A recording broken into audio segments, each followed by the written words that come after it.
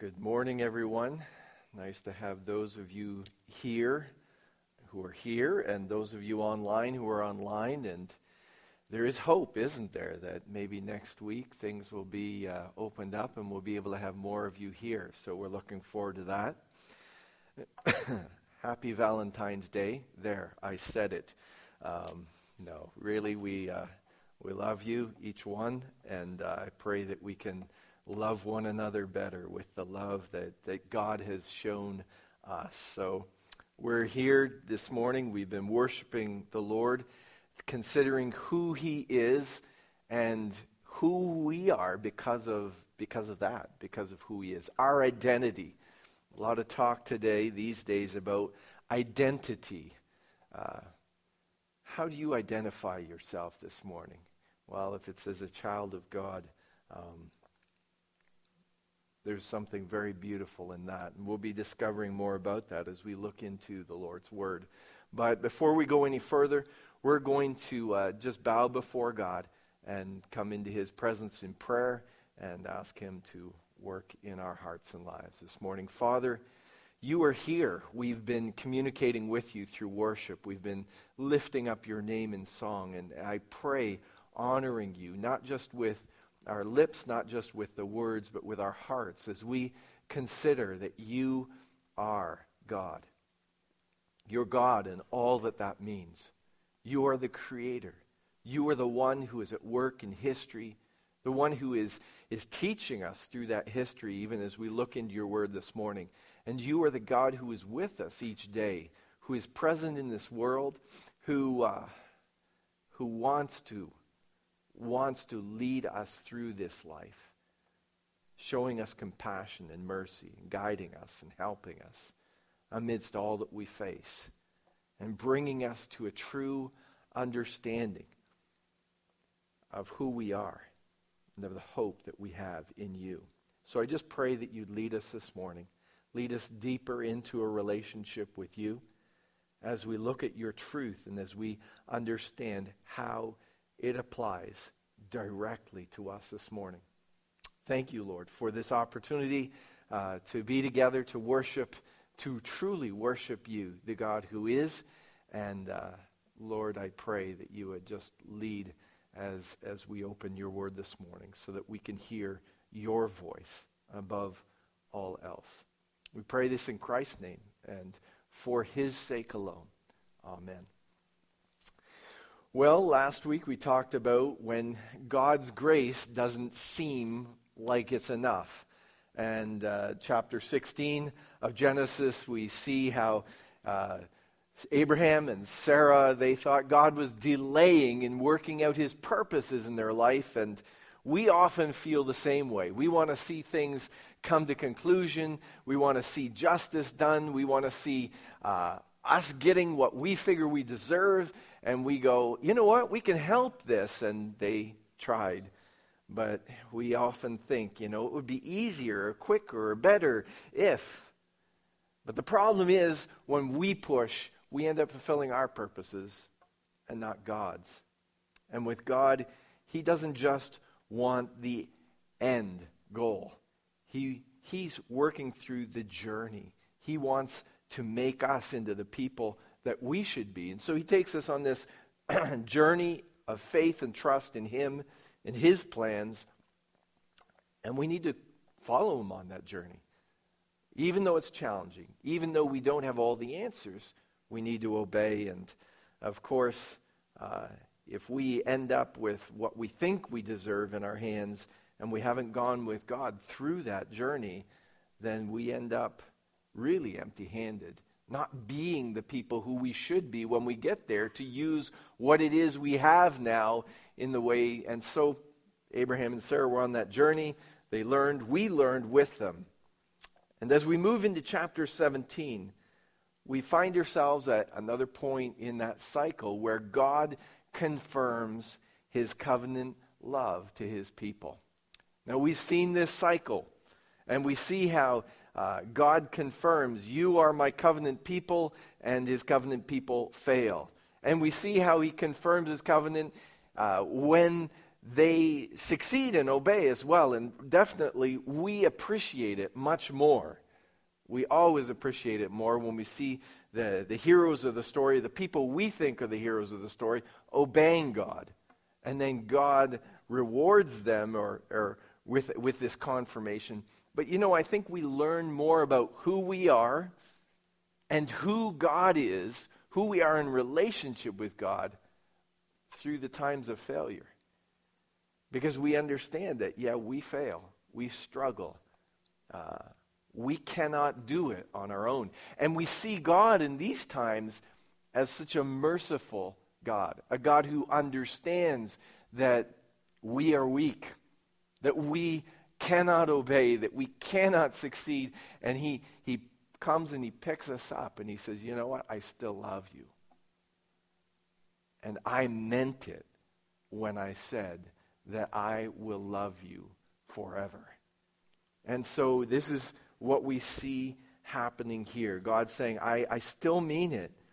And in this chapter, he confirms the identity of his covenant people. Their real identity. Who he says they are, and not who they are right at that moment. And you think about that, and you go, well, wouldn't we say that right now this is who we really are? Yeah, we would say that, wouldn't we? We would say that this is the reality that matters, and that this is who we really are. But to do that, we would not understand God's sovereign authority over this world, over everything that's in it. God's sovereign authority over our history. Because he just doesn't see us as this person in this moment in time. He sees us as the person that he called in history past, who he chose to be his child. And he sees us with the plans of who we will be in the end. And this all because of who we are in our relationship with him through Jesus Christ. And so we try to understand this.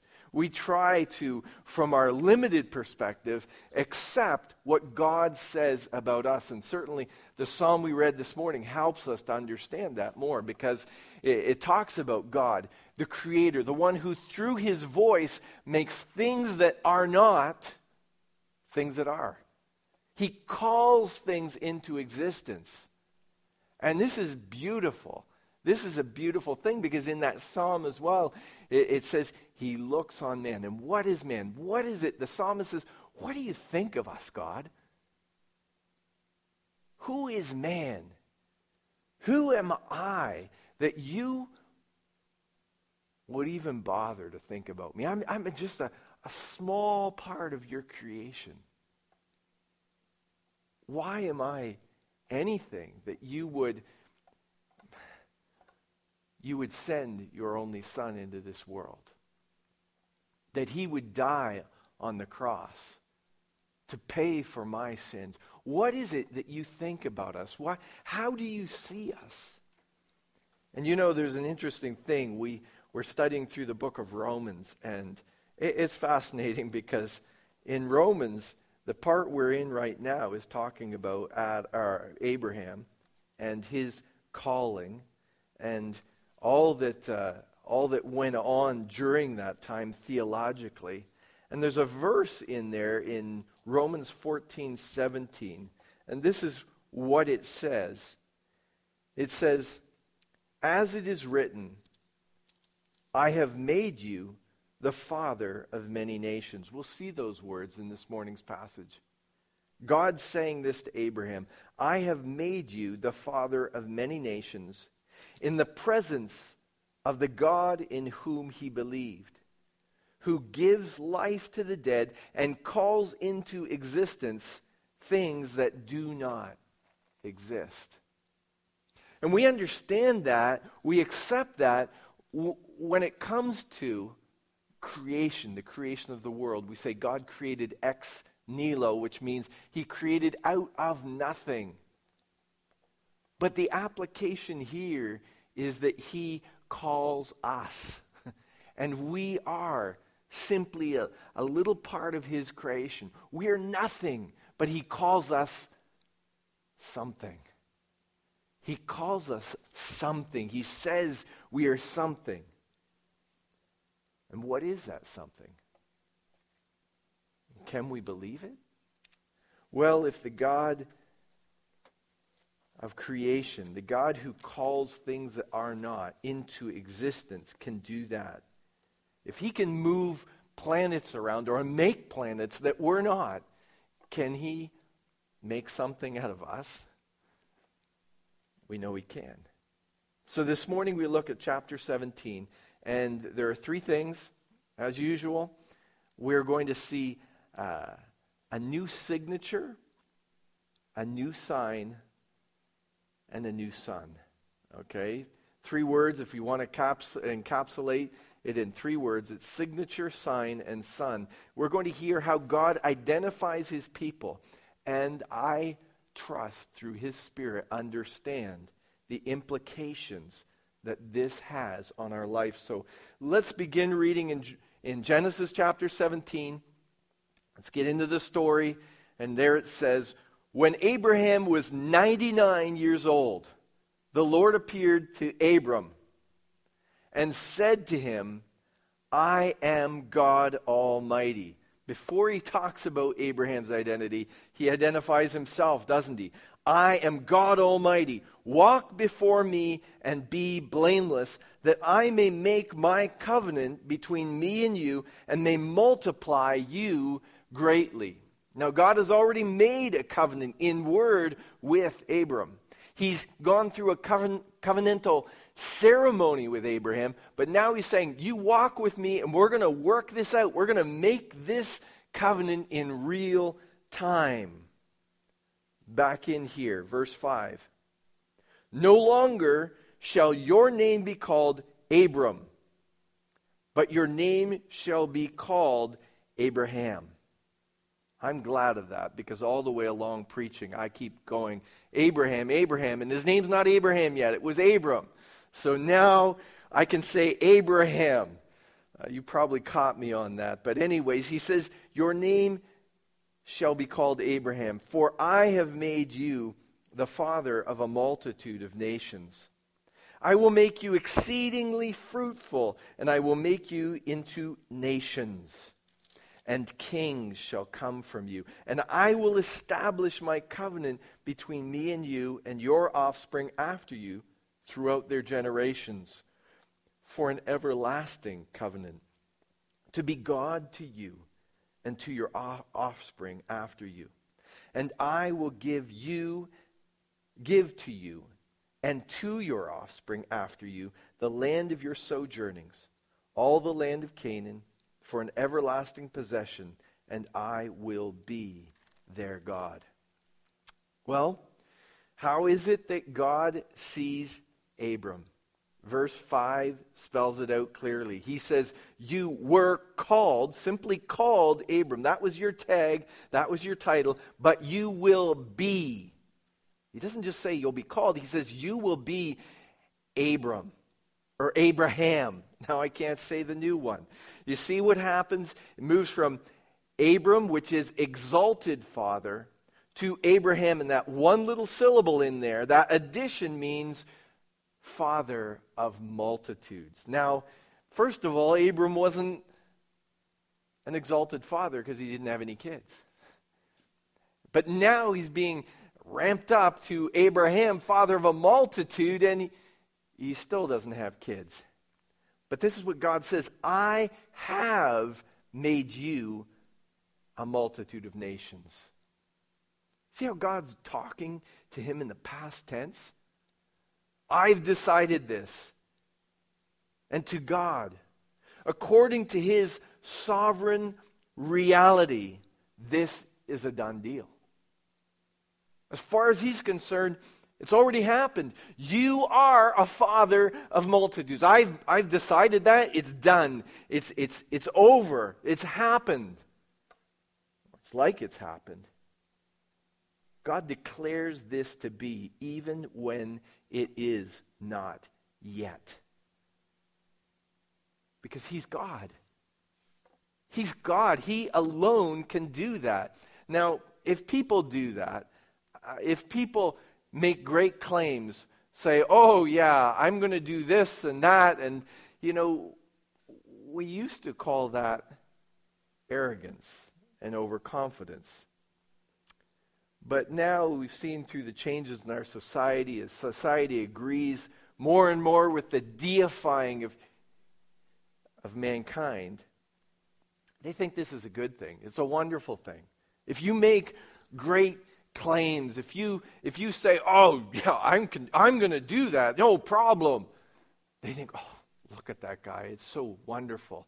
He knows who he is. But how many times does that not work out? And if it does work out, what do? We put that person on a pedestal. We think of them as God. And they say things like, you can be anything you want to be. And we think of that one person who made it to the pinnacle of their sport or a political career or something, and we go, yeah, anyone can be anything they want to be.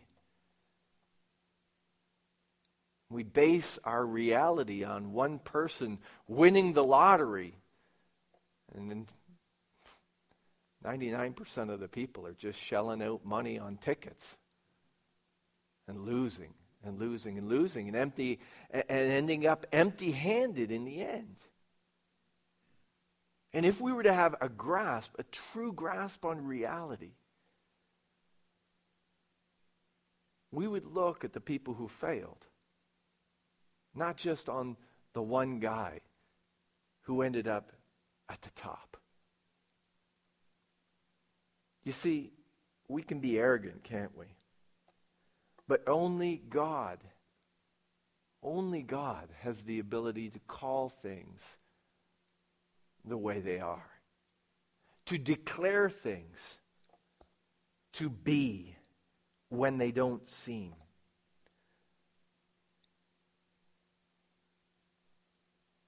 That's what it says in Romans 4:17. He called Abraham the father of a multitude of nations, not just a multitude of people, a multitude of nations. He declared that to be true. Now, even when we talk about spiritual things, we have to be careful. Be careful, because there are false religions out there made up of people declaring things to be true. We know of the word of faith movement, and those people are saying, you just say it and it'll happen. But think of what they're saying.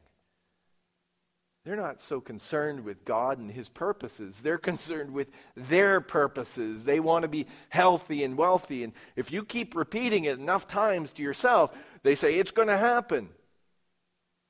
Your health will improve. The money will come. And once again, they look at the one guy who won the lottery, that one guy who stands up there and has convinced a whole lot of gullible people to send him money, and they go, wow, worked for him. It's got to work for me too. If I can only believe hard enough, I'll get what I want. No. This is not about declaring, us declaring what we want to be true. This is about looking at what God says. What God says is true. What God said will be true. What God says will be worked out. It's not about our natural cravings. It's not about believing we're God and we can make these declarations. It's about the one true God saying this will come to pass. And it's about us having faith in him. Faith that these purposes that glorify his name will be worked out. It's not about us looking for present comforts and greed. Well, we see that with Abram. We know the whole story with him. We know how it worked out. We know that he was and has become a father of multitudes.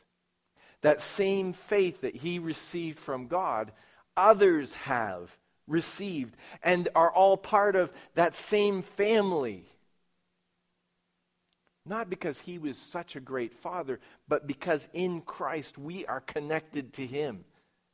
Because of true faith in God. We see how it worked for him. But we still might be scratching our head and going, what would God call us? Who does he say we are today? Well, we don't have to wonder. If we go to 1 Corinthians chapter 1 and verse 2,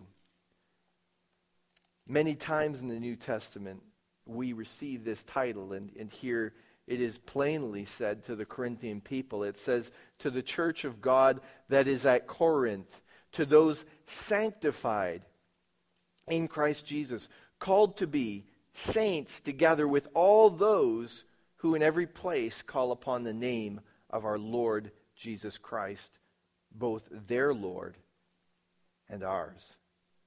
And we see that one title in there, that title that has been changed, used, that title, saints. And we recognize, we see here, that it actually says called, we are called saints. And Paul is saying to the Corinthian believers, you are called saints. You are saints. And that encapsulates all of the other things that God says about us. You know, we could say God says we're justified right before him. He says we're righteous, we're holy. And we look at our lives and we go, really, am I? I struggle to put one day together of following God faithfully. How can he say that I'm holy? How can he call me a saint? And we see there in that verse that it's all based on Jesus Christ. It's all based on what he's done. We can't get puffed up about it because it's not us. It's him. We even remember those people who we share this title of saint with, those Corinthian people. We read the rest of that letter and we say they struggled. There was a great struggle to live out that holiness that they were called to. They failed. So there's nothing to get proud about here. But we can say, we can claim, because God says we can, that title. So as you go out into this week, you can be saint, fill in the blank, whoever you are. You want to throw people off next time you sign a check, sign it Saint Steve, Saint Dallas. That one sounds kind of interesting. We haven't heard that one. We could say Saint George, and yeah, there was a Saint George, but you think about it. If we could capture that reality, God says, I am a saint, and he understands I struggle to be obedient. But he knows the work that he has completed in my life in and through Jesus Christ. And where I will be in the end, I will be with him. And so we can claim that title because of Christ. And that was the same for Abraham. That was the only reason that Abraham could accept this new handle, this new title, Father of multitudes, because it would be completed through the work of Jesus Christ. Because it was through Jesus Christ, his death on the cross, that we, who are of every tribe and every nation, could share faith, that same faith with Abraham. Abraham's faith was in a Messiah that was coming. Our faith is in that same Messiah who came. We're connected to Abraham through him. So that's the new signature that Abraham has. a promising new signature. Things hadn't happened yet, but that was God's word to him, and he could take that word to the bank. The same is true of us, his saints, today. Now there's a new sign of this promise, and we get into that in verse 9. Let's continue to read, a little bit here. It says, "And God said to Abram, as for you, you shall keep my covenant." God's going to give Abraham something to do. He's not just going to sleep while God completes the sacrifice. He's got a job. You and your offspring after you throughout their generations. This is my covenant, which you shall keep between me and you, your offspring after you. Every male among you shall be circumcised. You shall be circumcised in the flesh of your foreskins. It shall be a sign of the covenant between me and you. Something in my reading this week, in my study, found out this idea of circumcision, the cutting of the foreskin. It was something they did amongst the cultures back then, but it was a sign of moving into manhood. It was a rite of manhood. But here God was taking that right and saying, I am going to capture my own purposes here. I'm going to use it as a symbol to communicate the covenant that I have with my people. Let's continue to read. Every male throughout the generations, whether born in your house or bought with your money from any foreigner, who is not of your offspring, both he who is born in your house, he who is bought with your money, shall surely be circumcised. Everybody in the house, all the males should be circumcised. So shall my covenant be in your flesh, an everlasting covenant. And the uncircumcised male who is not circumcised in the flesh shall be cut off from his people, for he's broken my covenant. So not only did God set Abraham apart, but he gave him a sign, something symbolic of that being set apartness. And it was this rite of circumcision. Now this is significant, as it is the first ceremonial thing that Abraham was asked to do beyond building an altar and worshiping God. And because of its significance, it is spoken here as, this is it, this is the covenant. You do this, and you'll be showing your obedience, your willingness to walk with me in this special relationship. It's sort of like spoken of throughout this passage as though that circumcision, that's it, that's the whole covenant. But it is the first part, the first ceremony. And so it's what they call a synecdoche. It's where they use one word to represent everything that it is. And even after there are more ceremonial things added, when God gives the law to Moses, they don't talk about all of those individual things. They still say those who are of the circumcision, those who are keepers of the law, those who have turned and said, yes, I will obey, I will follow God. And so here they just talk about it as that's keeping the covenant. It's kind of like when we say, you've got new wheels. They don't mean you bought a new set of snow tires. They mean you bought the whole car. And this is what we're talking about here. They kept the covenant with God. They did what he had asked them to do. But you know, that ceremony, that requirement that God gave them, that responsibility in the covenant was simply symbolic. A symbolic ceremony to perform personally, but it was not the focus.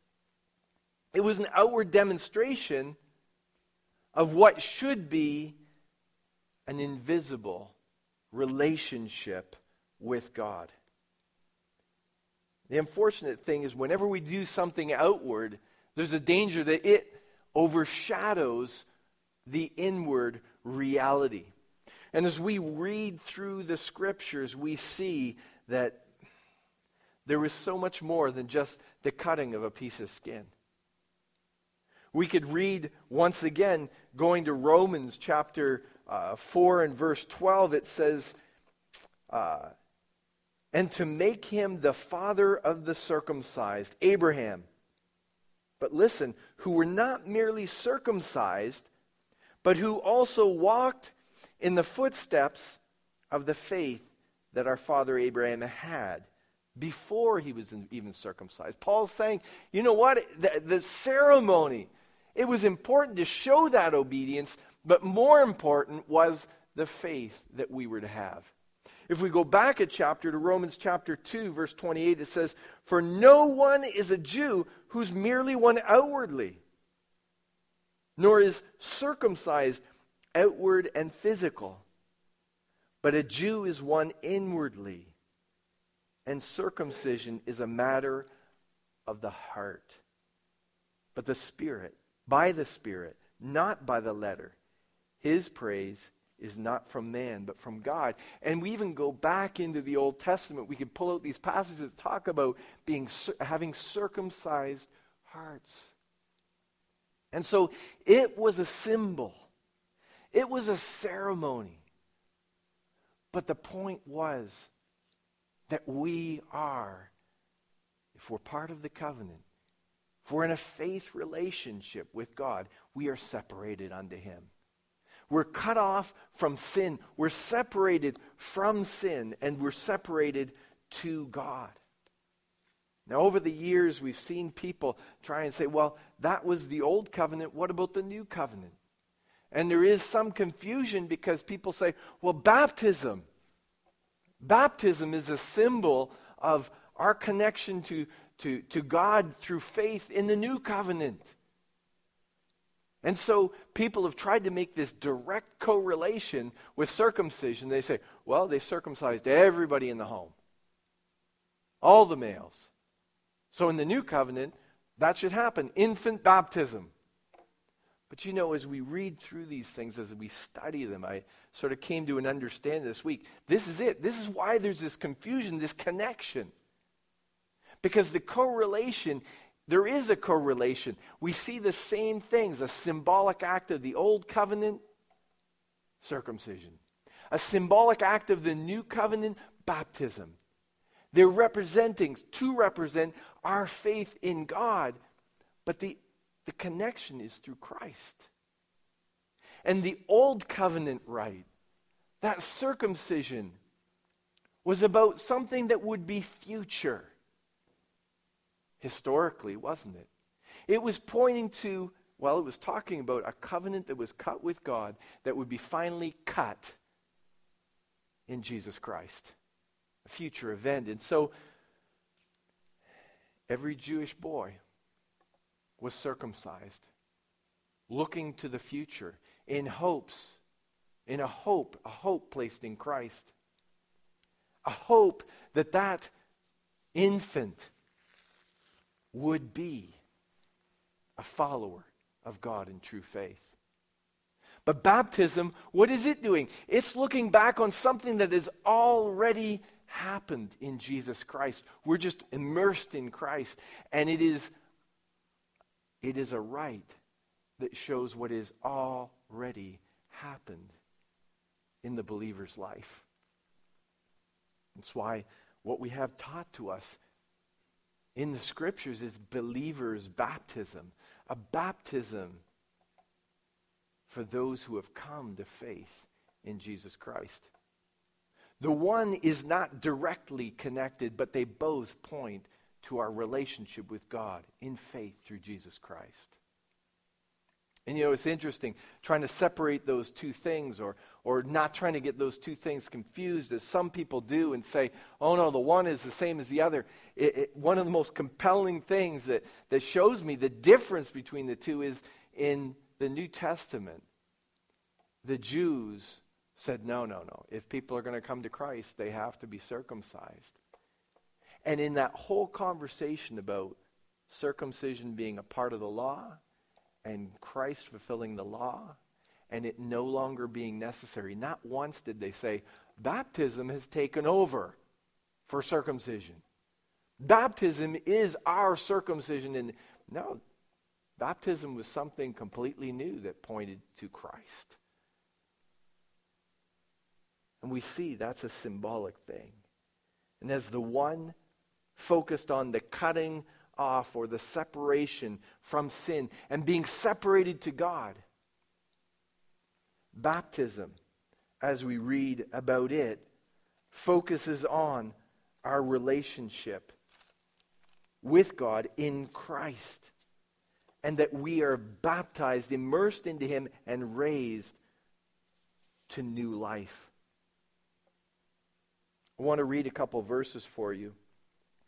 Colossians chapter 2, verses 11 down through 13, it says this: In Him, in Jesus Christ, also you were circumcised with a circumcision not made, in a circumcision made without hands. Well, what kind of a circumcision is made without hands? That circumcision of the heart, that faith. By putting off the body of the flesh by the circumcision of Christ.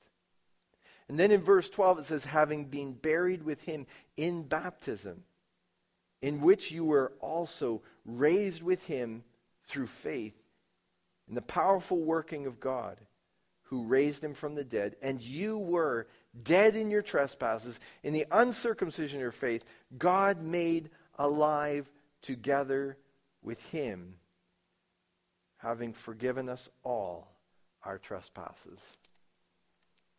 I would encourage you to go back to that passage, because it's a passage that brings together both of these things. Both of these things, both of these rights, and point us in the exact correct direction to Jesus Christ, to what He accomplished for us on the cross. And we will remember that in Christ, God says, yes, we're separated like Abraham, separated from sin, separated to Him. And what was shown symbolically in circumcision, the time of Abraham and following, in the Old Covenant, we see now our connection to God in Christ represented in baptism, as we are raised to new life, as we are separated to God. We're part of the church. The church, which literally means called out ones. The ones who have been separated. And we're to agree in faith that that is true. In the world, but not of the world. In the world, but by God's grace, called to something much greater. Life in Jesus Christ. So let's believe, let's obey, let's walk with Him. Let's continue on. That was the sign of the promise. Now we move into the third section, a name for the son of the promise. And God said to Abraham, as for Sarah, your wife, or Sarai, your wife, you shall not call her name Sarai, but Sarah shall be her name, princess. You like that? Princess. I will bless her, and moreover, I will give you a son by her. I will bless her, and she shall become nations. Kings of people shall come from her. Then Abraham fell on his face and laughed to himself. Shall a child be born to a man who's 100 years old? Shall Sarah, who is 90 years old, bear a child? And Abraham said to God, oh, that Ishmael might live before you. And God said, no. Sarah, your wife, shall bear you a son, and you shall call his name Isaac. I will establish my covenant with him as an everlasting covenant for his offspring after him. As for Ishmael, I've heard you. Behold, I have blessed him, and will make him fruitful and multiply him greatly. He shall father 12 princes, and I will make him into a great nation. But I will establish my covenant with Isaac, whom Sarah shall bear to you at this time next year. God had said to Abraham, you're going to have a son. Abraham and Sarah took another route, and Abraham, we see that great man of faith is still struggling, isn't he? He's still struggling to comprehend, how can this ever work? There's no baby. Rationally speaking, there's no chance that there will be a baby. And God says, no, this is the baby's name. God doesn't negotiate with Abraham over the impossibilities. He doesn't try and explain how this is all going to take place. In fact, he never really does explain how he's going to bypass biological science and do a miracle. He just says, oh, baby's name is going to be Isaac. Isaac, in their language, means laughter. As a result of their laugh of disbelief. We see Abraham here laughing. I cannot believe this is going to happen. And we know Sarah laughs in the future. And we say, how could they laugh at God? How could Abraham laugh at what God was saying? But you know what? He was laying on his face while he was laughing about this. 2 times in this passage it says God was laying on his face before God. So if you're ever going to laugh about something God is communicating to you, make sure you do it in that kind of a position so we don't offend the God who is over all things, the Almighty God. His name shall be called Laughter.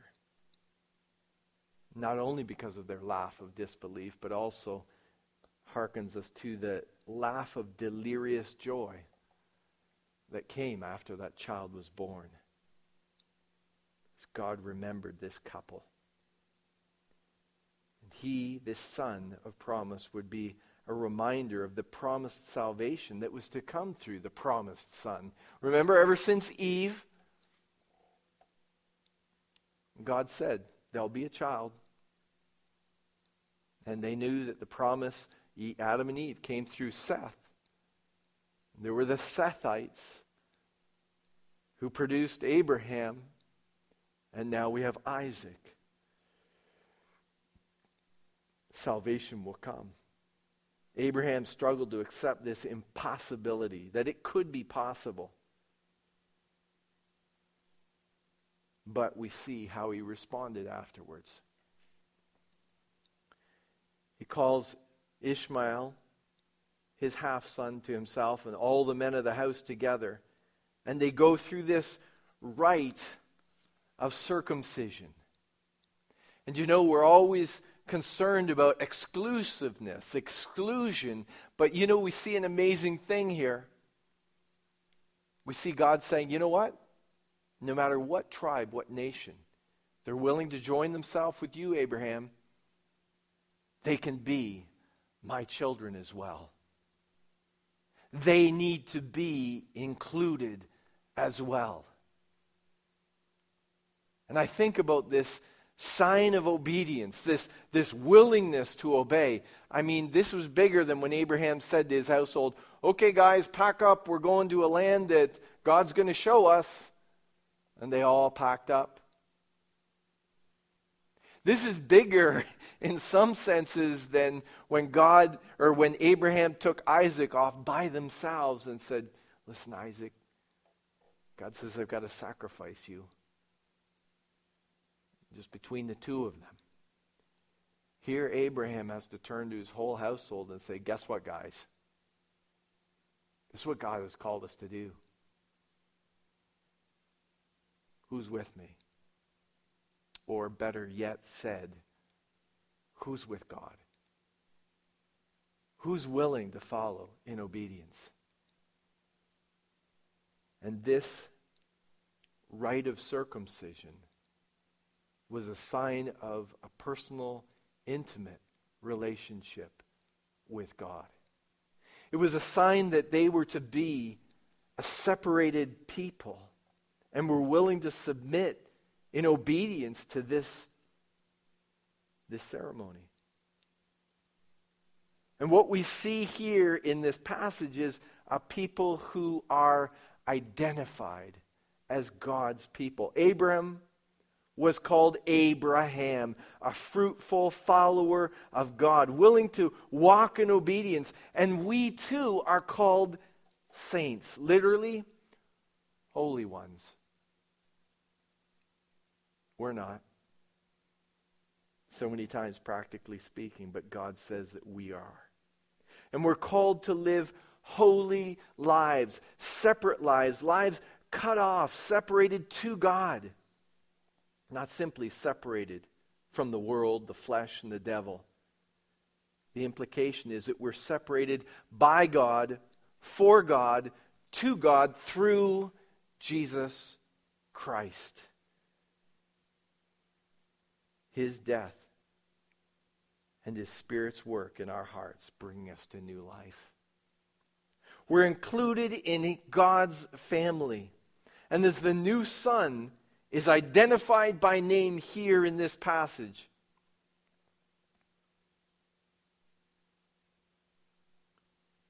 the new Son doesn't just share in a relationship with God through Abraham. It says twice in this final section here that we've read. God says to Abraham, you know, all along, this relationship has been me and you, me and you, me and you. It's repeated there. But then God says, His promise is through this Son, I will establish my covenant with him. And He says it twice, and then He says, with generations after him. And so each generation that comes along, everyone who is a part of this great family, everyone who is part of the multitude of nations personally, can have a relationship with God. Isn't that neat? It's something we're not just tagged into. We don't just ride on Abraham's coattails. But God says to Abram, this is an everlasting covenant. This is a relationship that I want to have with all of those personally who have faith in me. And God establishes His everlasting covenant with us personally. It's symbolized in the Old Covenant times through circumcision. And they built altars and they worshiped God. Now in the New Covenant times, we have a couple of rites, don't we? A couple of ceremonies that God, through Christ, has called us to continue to do. We gather around the Lord's table. We remember what Christ did on the cross through those elements. And then baptism. We remember we've been separated to God and raised by a baptism that's not of water, to triumph in a salvation that is eternal because of Christ. And then we're called to go live what might seem a reckless, obedient faith. A faith in the Almighty God who's transformed us and will continue to do so. Sometimes it doesn't seem so possible, does it? Sometimes even as we talk to God, disbelief wells up in our hearts and maybe we chuckle. How can this be, God? How can it be that I am separated to you, that I am holy, that I'm righteous? I see my failings, I see my sin. But it's a reality that God says is true in Christ. And it's a reality that He calls us to live out in our day-to-day life. And as we walk in that faith, we will understand more its reality. Because we will see it happening through us, in his power through us. How do you identify this morning? Well, in this passage, in this story of Abraham, we see that by faith, we can say, I am a saint. I'm separated to God. And I'm saved eternally because of Jesus Christ. I trust that as we walk in this life, as we respond in the few things that God calls us to do in obedience to him, that we'll understand more and more that true reality, that reality that is over and beyond this struggling reality that we're a part of right now. And that we will know that the God who has called us saints will be faithful to bring that to fruition through Jesus Christ. Lord, help us. Help us in our practical day-to-day life.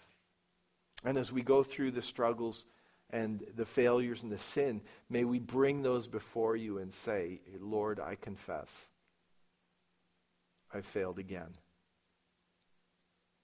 But in Christ, because of Christ, I can accept the title you've given to me, the calling you have given me.